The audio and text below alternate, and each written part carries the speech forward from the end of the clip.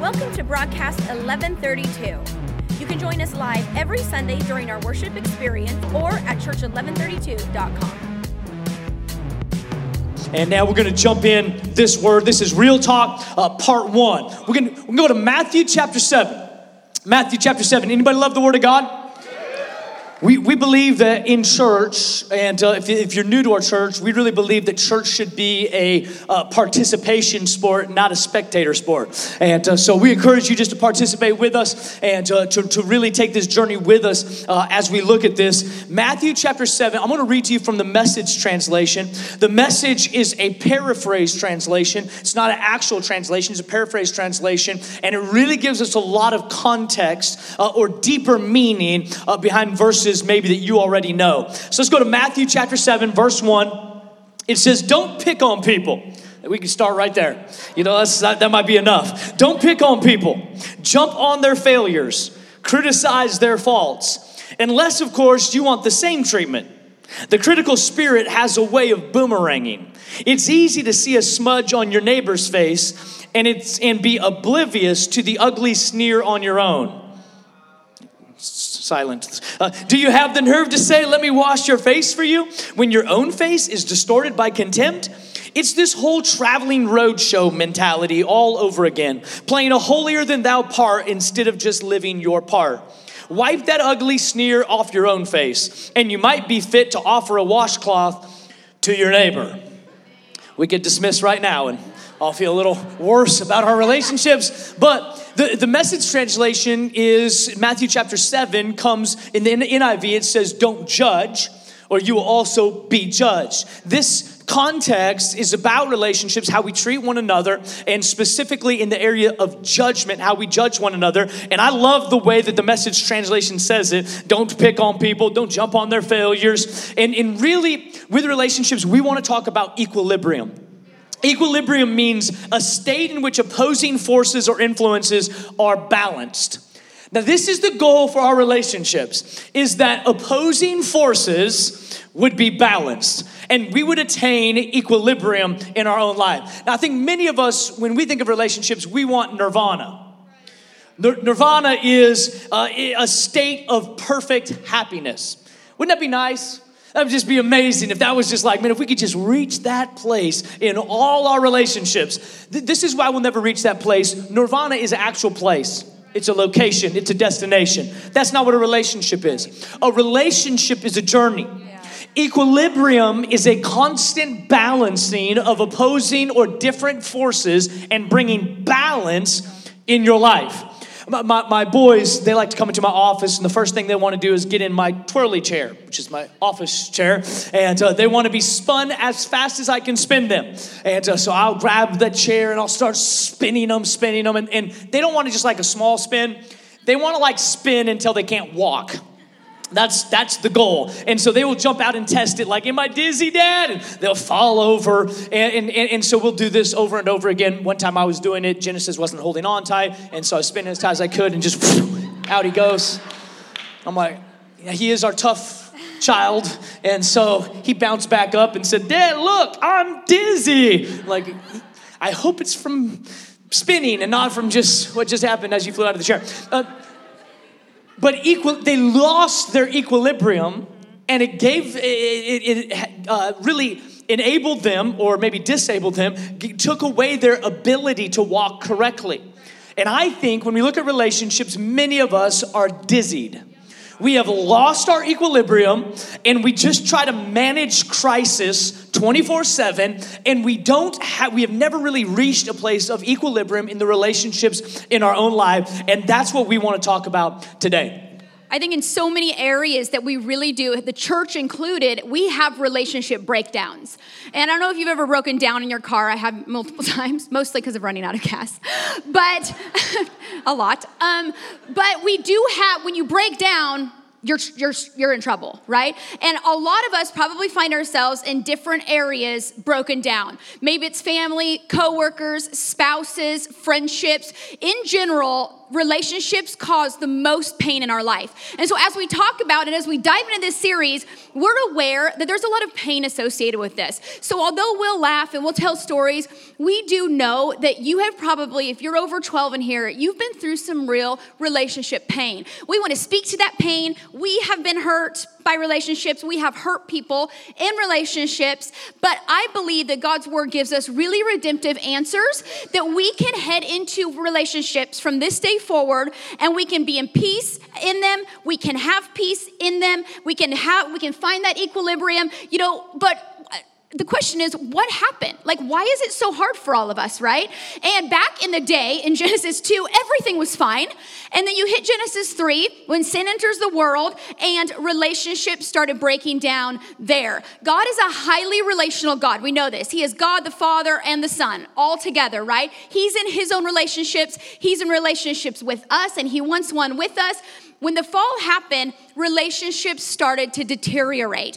Because relationships are so important to God, it makes sense that the enemy doesn't want us friends, right? He doesn't want us good. Because God is so relational, and because of that, he uses people in relationships, right, to do his work, mostly in very positive ways. But the problem is, we come to God and we say, God, you're perfect, you're amazing, you're loving, you're such a good part of my life. So we come to God for God and Jesus, right? And he gives us to each other, right? But we're all broken down people in areas. And so we have pain, we have hurt, and so we act out on those things, we project those things. And don't you wish that you could just pray for an angel, right? To come and float across your room at night and just sprinkle me with patience dust, right?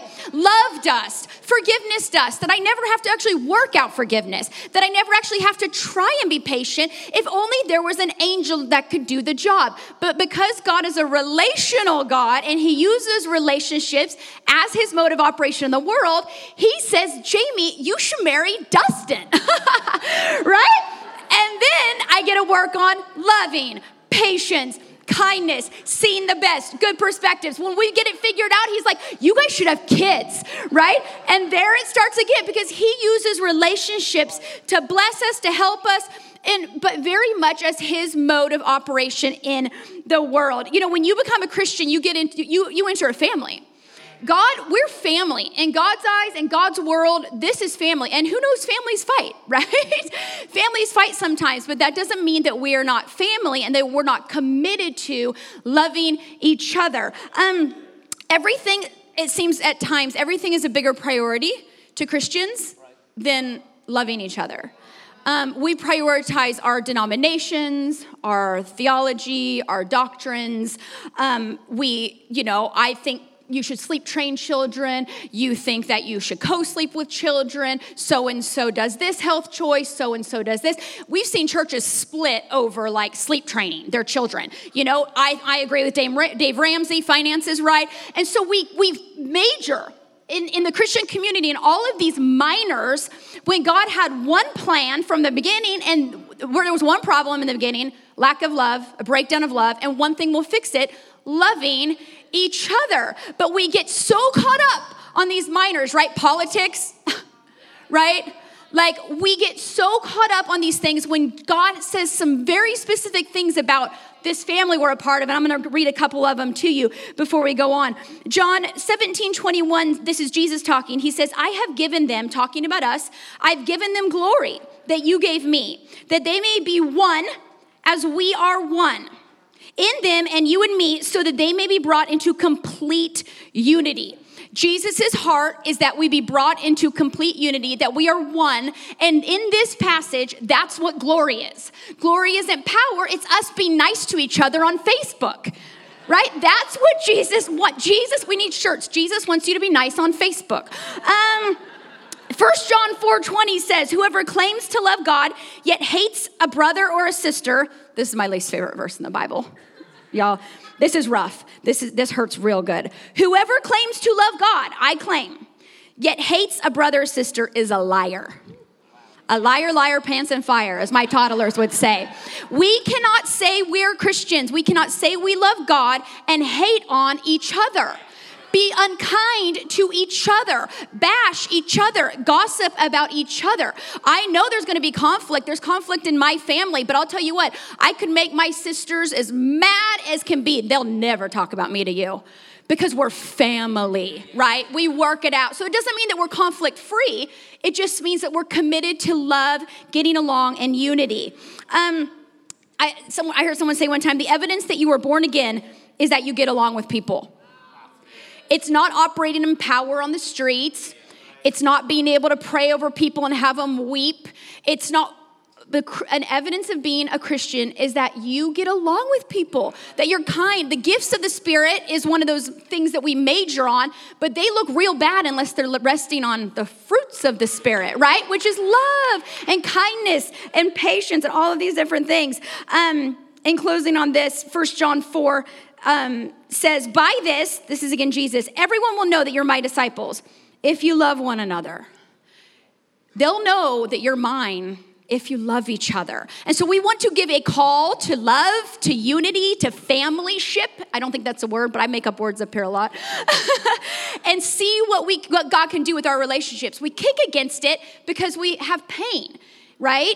And pain teaches us. We get wounded and it teaches us to stay away from each other, put up walls, be at a distance. And I don't want to live my life at a distance from God or you. But the temptation is there because the enemy doesn't want us together, but God does. And we're believing for a lot of breakthroughs in this series. I think that biblically, the Bible gives us very clear instructions in how to live with one another. And it's interesting to me that we like to major on the things that like the Bible doesn't say much about.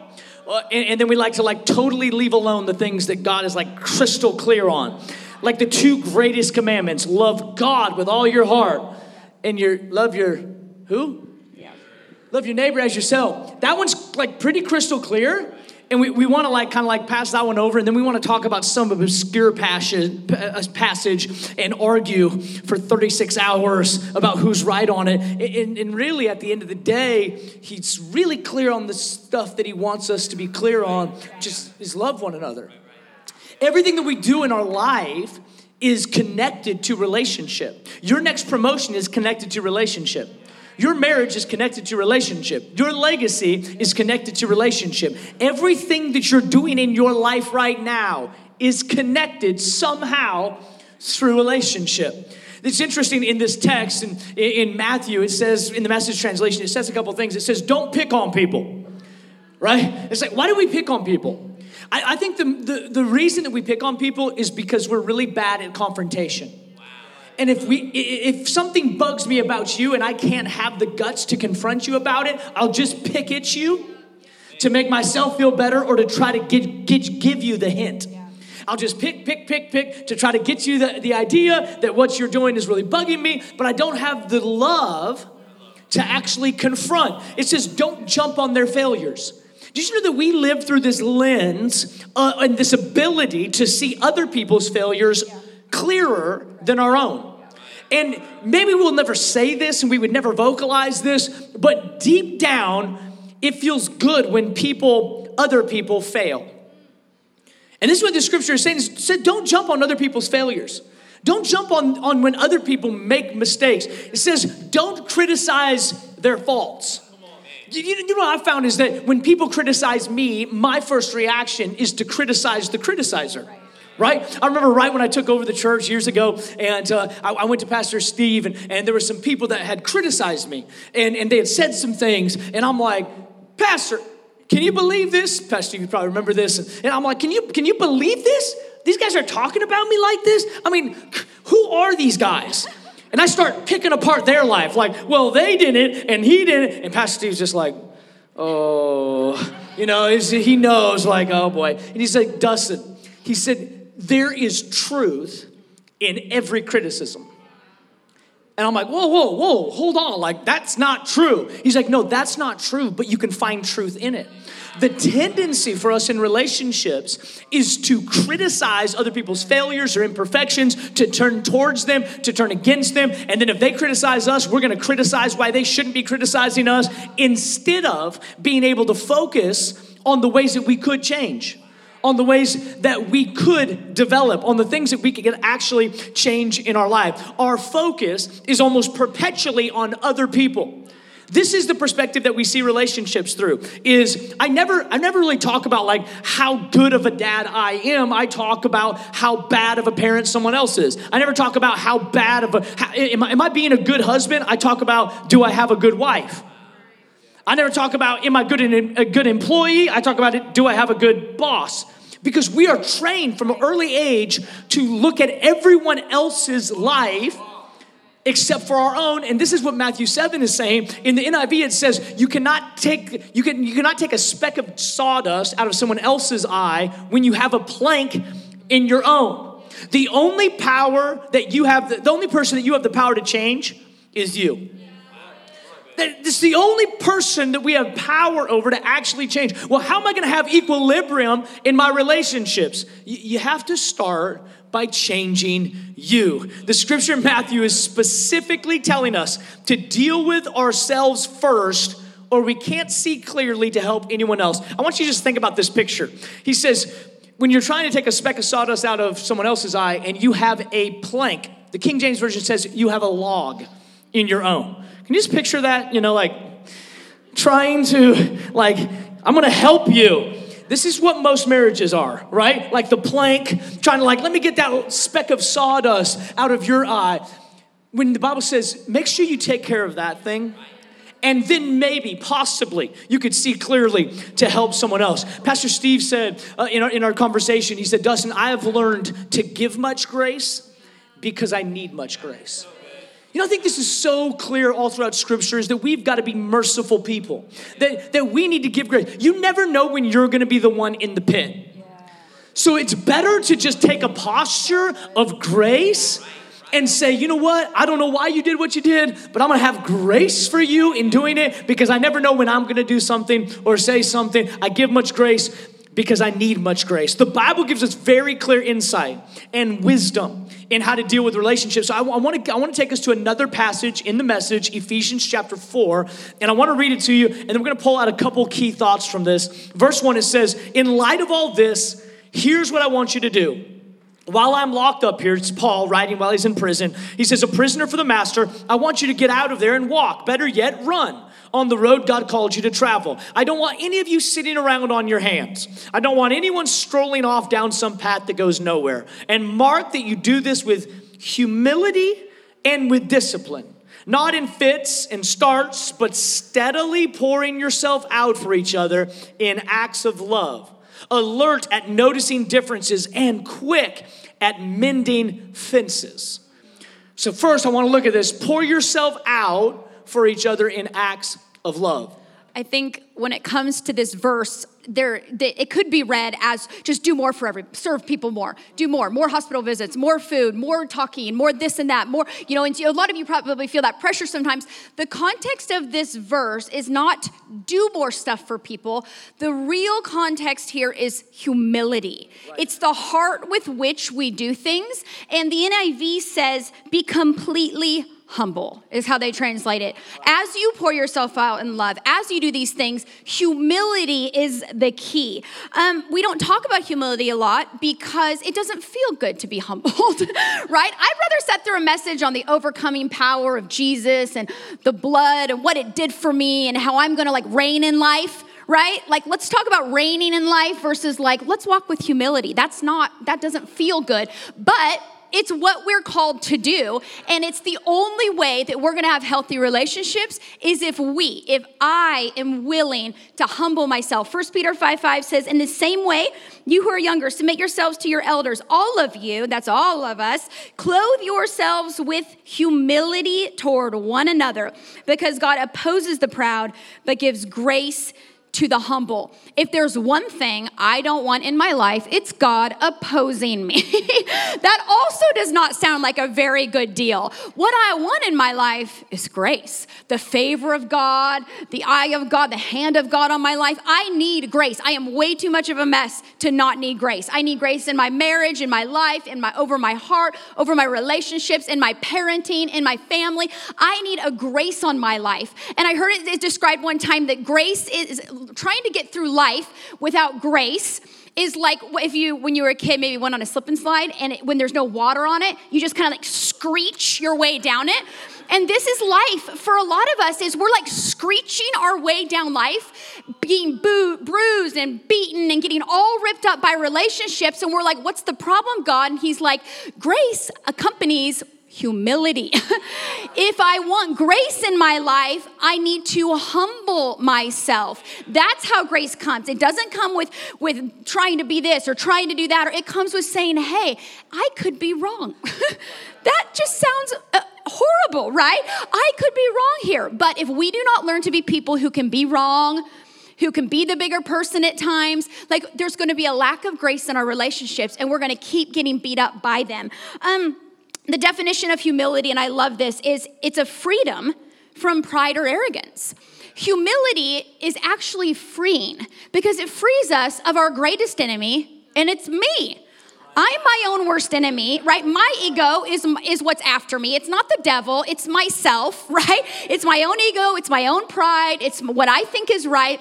And so God is trying to say here, hey, take yourself out of the equation here.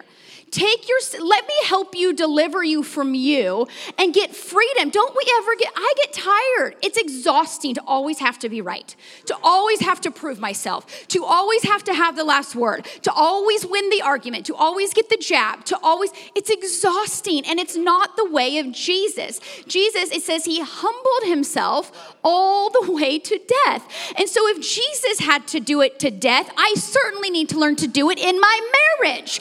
I don't think that's asking too much, right? I'm getting big amens over here. This is great. A couple really quick ways to just walk in humility in your relationships. Number one, I already mentioned it, be willing to be wrong. I know some people who cannot be wrong. They would rather die than say I was wrong, like really. And we all know these people, right? Because it sounds funny, but there are people that cannot be wrong about anything. One of the most liberating things I've ever had happen to me is when I genuinely started to learn that I could be wrong. Because I held on so tight to myself, right? And so one of the best things I've ever learned was just how to be wrong sometimes. I remember in an argument one time, we were just talking about something, and he was saying something, and I was like, no, you're right, I was wrong about that. And he's like, because we all say it, right? We'll say it, he's like, and I'm like, I think I actually might think I'm wrong. For the first time in my life, I was probably like 32. I'm like, I think I might. This is like a breakthrough moment. It really was a breakthrough moment because I wasn't giving lip service and in my brain thinking like, oh my goodness, I'm so much better than him, right? Like I was genuinely willing to look and say, I think he could be right on this one. Has that happened?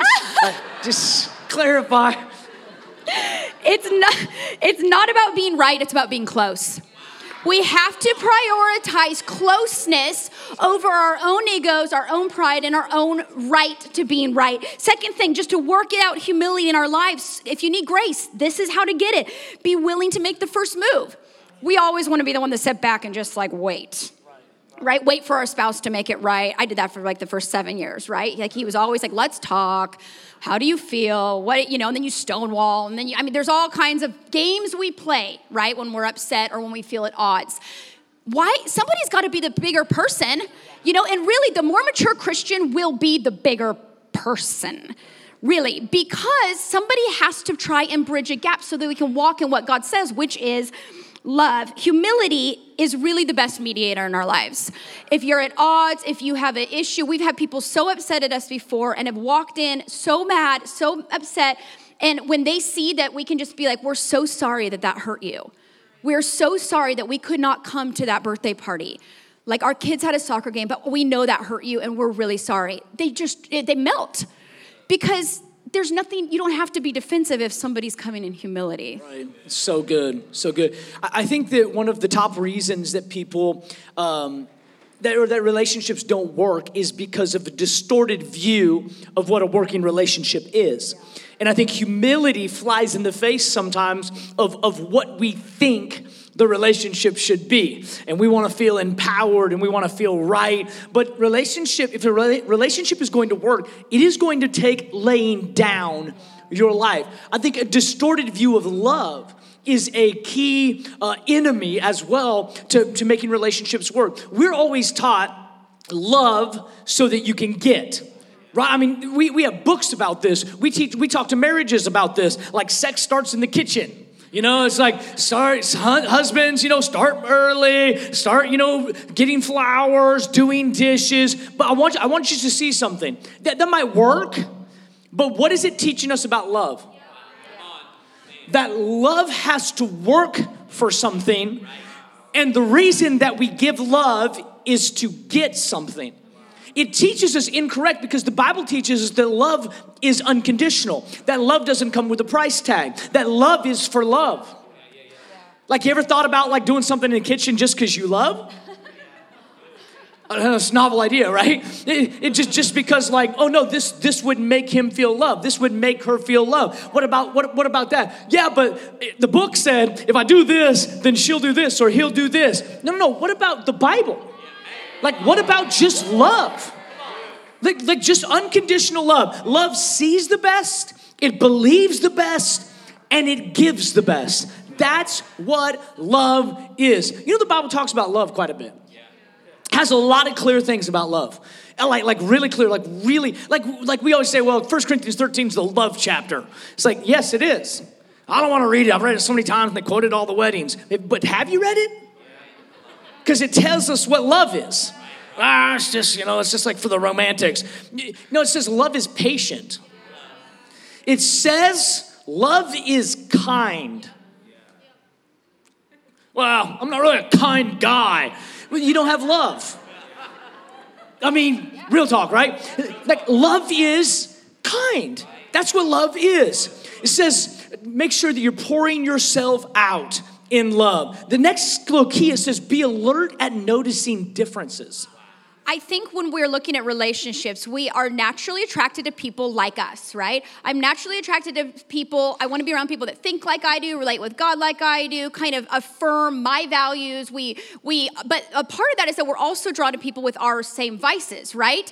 And so it's so easy to just find ourselves just falling into relationships with people just like us. But the problem with that is I'm going to stay just like me. Right? And I don't have this all figured out. I need to pull some other people's differences and strengths into my life. But we get so bad, like, I'm just going to do me. If I was doing me right now, I'd be out here in my tracksuit, right? But some of you would find that, he told me no. No, really, it's a true story. It's in the closet. It is, for afterwards. Right I'll there. be wearing it to the car. But if I just wanted to do me, but because I'm married to a professional person that knows how to dress older than a 12-year-old, right? Or a 15-year-old. Barely. I'm not just one of those people. I don't think that it's just me against the world. I'm just going to do me. Because doing me is going to hurt some people. It's going to offend some people. I'm not going to be able to relate with some people. I'm not going to have a voice in people's life if I'm just always doing me. So what I do is I find friends that are different than me. Because I know I need some of their strengths in my life. It says in 1 Corinthians that bad company corrupts good character. We always tell our teenagers, right? But the good news about that is the opposite is true. So good company helps character, right? Good company will help me. And so I met a lady years ago, and very different than me. I would say I'm pretty rational thinking. I'm a little fear bent. I always think I'm about to die. And then I'd say like I have some like intimacy issues at times. Like I have a hard time breaking through some emotional walls and things. Those are kind of three of my weaknesses, real talk. So I found a girl who is the highest faith you could, I don't think she's scared of anything. Highest faith, high intimacy to points of like uncomfort at times, right? Because she's so comfortable with her emotions. And she's going to believe for me. And so we're in this relationship and our friendship is growing, and I all of a sudden realized like, wow, I have more faith than I used to. It's not because I prayed myself into faith. It's because I found somebody who had faith, right? And so we've got to start, they say staff your weaknesses. We need to staff our friendships and look for, don't try and find everybody that votes like you and thinks like you and parents like you. Find somebody who does it different, because there's strength in diversity. Bill Johnson says that unity only really happens and is valued when there's diversity. And so we need to stop being afraid of each other and afraid of our difference and start embracing, because someone not like you has something you need. And so if we can drop ourselves enough to say, hey, like, I'm not a whole package here, right? I'm not a whole package. I need someone else in my life. I need her strength and his strength and your strength to become my strength. But that happens as I open up to relationship with you. That's good. As we were talking about this, we found differences shouldn't always deflect. They should also draw. Some of us, we think that difference is the enemy. Right? Specifically in marriage relationships, difference is the enemy. We've got to attack it because they don't think like us. They don't act like us. They don't respond like us. They don't empty the dishwasher like us. Real story. First year marriage.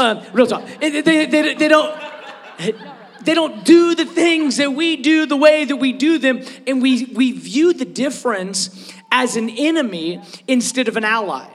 And I think that if we really looked at it, differences actually could become an ally. I remember years ago, we had just moved here. We've been married about a year. And we were here in Texas, just moved. And we were having this big party and had tons of people over, a big social event. And we were in there. And people don't know this about me because I'm always speaking up here, but I'm more of an introvert. Like, I'd like to sit in the corner of a room by myself, just me and my phone. Maybe say hi to about 3 people. That'd be good. Jamie, like, if she comes into a room like this, she's going to, like, work her way. It'll take about 7 hours, and she's going to work around everywhere. And everyone's going to leave saying, like, oh, yeah, me and Jamie, we're, like, best friends. And they're going to be like, Dustin who? That's how it works in social events. So when we first got married, we went to this thing, and she's, like, just gone. Like, I don't even know where she is. I'm standing there, like, okay, like I just figured it out. And later we were talking, I'm like, this is real story. It's embarrassing. I'm like, it didn't really seem like you paid too much attention to me at the party. Like, I didn't even see you. She's like, yeah, I thought it was like a party, like that we were supposed to like socialize at. I'm like, yeah, I just didn't see you. Like, I was over here in my introvert circle and you were doing your thing. And it's so funny to think about that story now. Because as we've grown, we've realized that the difference that I once saw as an enemy is actually an ally. I can go to a wedding and I can sit in the same chair the entire time, right? If you want to come talk to me, I'll talk to you. But I can sit in that same chair. Jamie will not sit down. She won't even eat. She won't even cake, won't have food. She'll be up and she'll go all the way around. Do you know what? That is a strength to me. Because she just connected to all kinds of people and I got to sit there right in my introvert circle and be okay. The things that we kick against, the things that we hate, the things that we can't stand are actually strengths. And if you could allow differences to be your ally, you would stop destroying your partner who you love and who you care about by trying to make them like you. Here is the difficulty with differences. If you're strong at something that I'm weak at, I can't let you be strong at it because it makes me feel insecure. So I have to pick at you or destroy you so that we can be on even playing fields and now we can feel okay about each other. Most criticism finds its root in insecurity.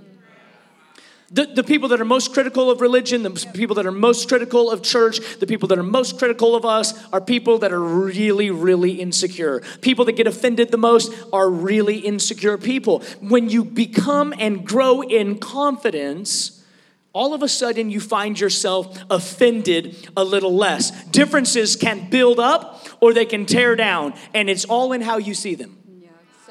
The difference in your relationships can build up or tear down, and it is completely in how you see them. The third little key, it says, and this is where we'll close today, it says, be quick at mending fences. Be quick at mending fences. The Bible says to deal with a matter in the day you hear of it. It says also to not let the sun go down on your wrath. It's talking about mending things, about making things right. We'll go an entire lifetime and just hope that we don't pass that one person that we had that one problem with that one time. No, the Bible wants us to walk in unity. God wants us to walk together in unity, that we are able to have relationship and walk with our heads held high. And here is the thing with mending fences. Fences do a couple things. They keep things in, and they also keep things out.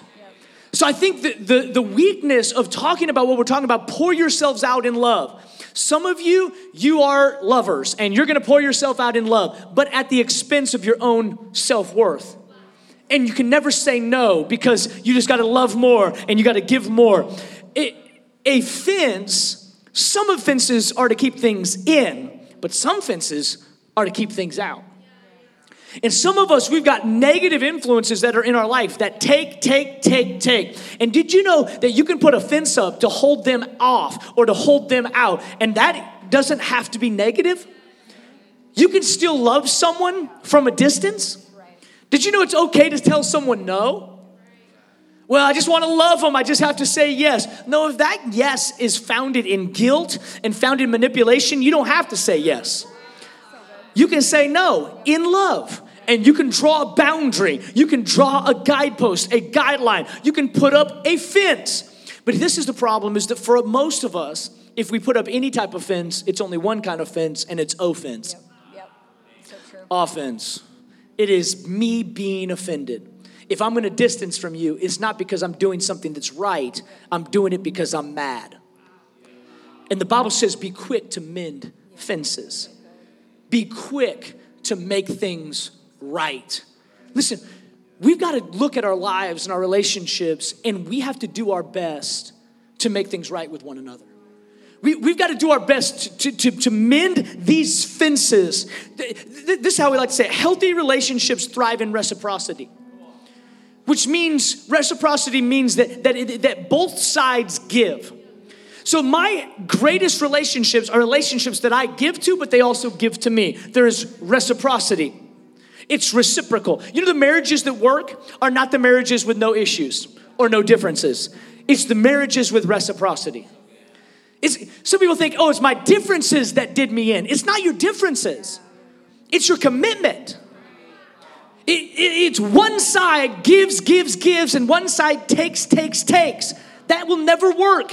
It has to be two sides that say we're both going to give, we're both going to work it out. That's why some marriages with all kinds of issues have better marriages than some that have way less issues, but they don't have the same level of buy-in or commitment. It's got to work together. When I was growing up, there was a story. We used to do these like studies on animals. It was like this Bible study of like how God created animals and their biblical truth to us and all this. Some of them were really funny, but it's interesting. We did this one when I was really young, and I never forgot about it. And it's about the beaver. And it said that the beaver, because it actually has fur, and the fur will be weighed down by water. And the beaver who swims underneath the water would drown, except God created the beaver to excrete an oil from its body into the fur. And now the water that once, or it should, soak in and weigh it down just runs off. And so God created the beaver for water that would weigh any of us or any other animal down and drowned it. But he gave this beaver the ability for that stuff just to run off. You know, in the Bible, oil represents the Holy Spirit. So just think about this thought, is that when we live a life that is spirit empowered, that is spirit full of the Spirit of God, He gives us the ability for offenses that would and should weigh us down and drown us. He gives us the ability to shed them. To just, the things that used to weigh me down just run off of me. This is the church that God's trying to build. These are the families and the marriages that God's trying to build. Is the things that should drown me. The things that should weigh me down. They just run off me. I'm unoffendable. I refuse to be offended. I refuse to be stuck in relationships because of something that got stuck onto me. I want to shed this stuff so that I can be everything that God's called me to be. Do you know what I found? I found that the more confident I become, the less offended I become. It is wild. When I first started out in ministry, everything offended me. You offended me? It's like, well, I didn't do anything. I know, but you didn't look excited. You didn't look like you liked it. You fell asleep. I'm offended. And I would go home and think about it like, man, 4 people fell asleep. And I'd know how many. Now, 4 people fell asleep. I must not be good. And because I was insecure, I was also offendable. But as I grew in confidence in my call, in my gifting, in my sonship, in my relationships, all of a sudden the things that used to offend me now slid off of me. And I could be free. And the amount of freedom that comes in relationship when you can't be offended is absolutely unbelievable. It's so freeing to know that I cannot be offended. Don't test me on it. Just like, let's see if pastor is telling the truth. It's like, don't test me on it. Like, I'm still human. But there is a freedom that comes in being able to know I don't have to bend to every opinion or every whisper of criticism. I know who God's called me to be. And I'm going to be, listen, our heart in this series is for us to really look inward. I know many of us are thinking about, man, I wish so-and-so was here. But that's part of this talk, is that we wouldn't think about who's not here to hear it, but we would internalize it ourselves. And we say, we've got to do better in relation. Can I just say it globally, like as the body of Christ? Not just our church, not just you here, but as the body of Christ, we've got to do better relationally. Love God and love our neighbor as ourselves. Those things. Well, pastor, but what about predestination? It's like, you know what? That's a great conversation to have. There's a lot of scriptures that go both ways, and you can probably have a really good talk about it. But the Bible is crystal clear about some things. So should we avoid the crystal clear in light of the blurry? Or maybe we take the crystal clear? Should we apply it to our lives? And you know, there's an old song that says, they will know we are Christians by our love, by our love. Well, what about all this? What about, listen, love God and love people. Our relationship, if we show the world that we can have good relationships, I think it would be a greater witness than any theological degree or any theological understanding. If we could just show the world that these things work, I think we could change our city. I think we could change our family. Did you know legacy waits on good relationship? Because if you can't have a good relationship with your kids, you are distorting your legacy. Relationship is the currency of great legacy. We have to have good relationships if we want to have good legacy. I'm going to close, and I'm going to have everybody stand up with me if you would. And I'm going to have a campus pastor there, Wiley, come to the stage and close them out. And I just want us to take a minute and just think about relationships. I'm going to share one thing with you as we close. I'm going to give you an opportunity just to respond to God. The Bible says Jesus died on a cross. We know this. Many people believe that as he died, he healed or repaired our relationship vertically. Right? The cross. But he also died for us horizontally. And many of us love this relationship or we love this relationship, but few people have this and this. But the cross is both vertical and horizontal. And today, that's what God's calling us into, is to say, God, we're right with you, and you want us to be right with people. And I can't be right with people at the expense of you, and I can't be right with you at the expense of people. It has to be both. Thanks for listening. You can find out more about us at church1132.com.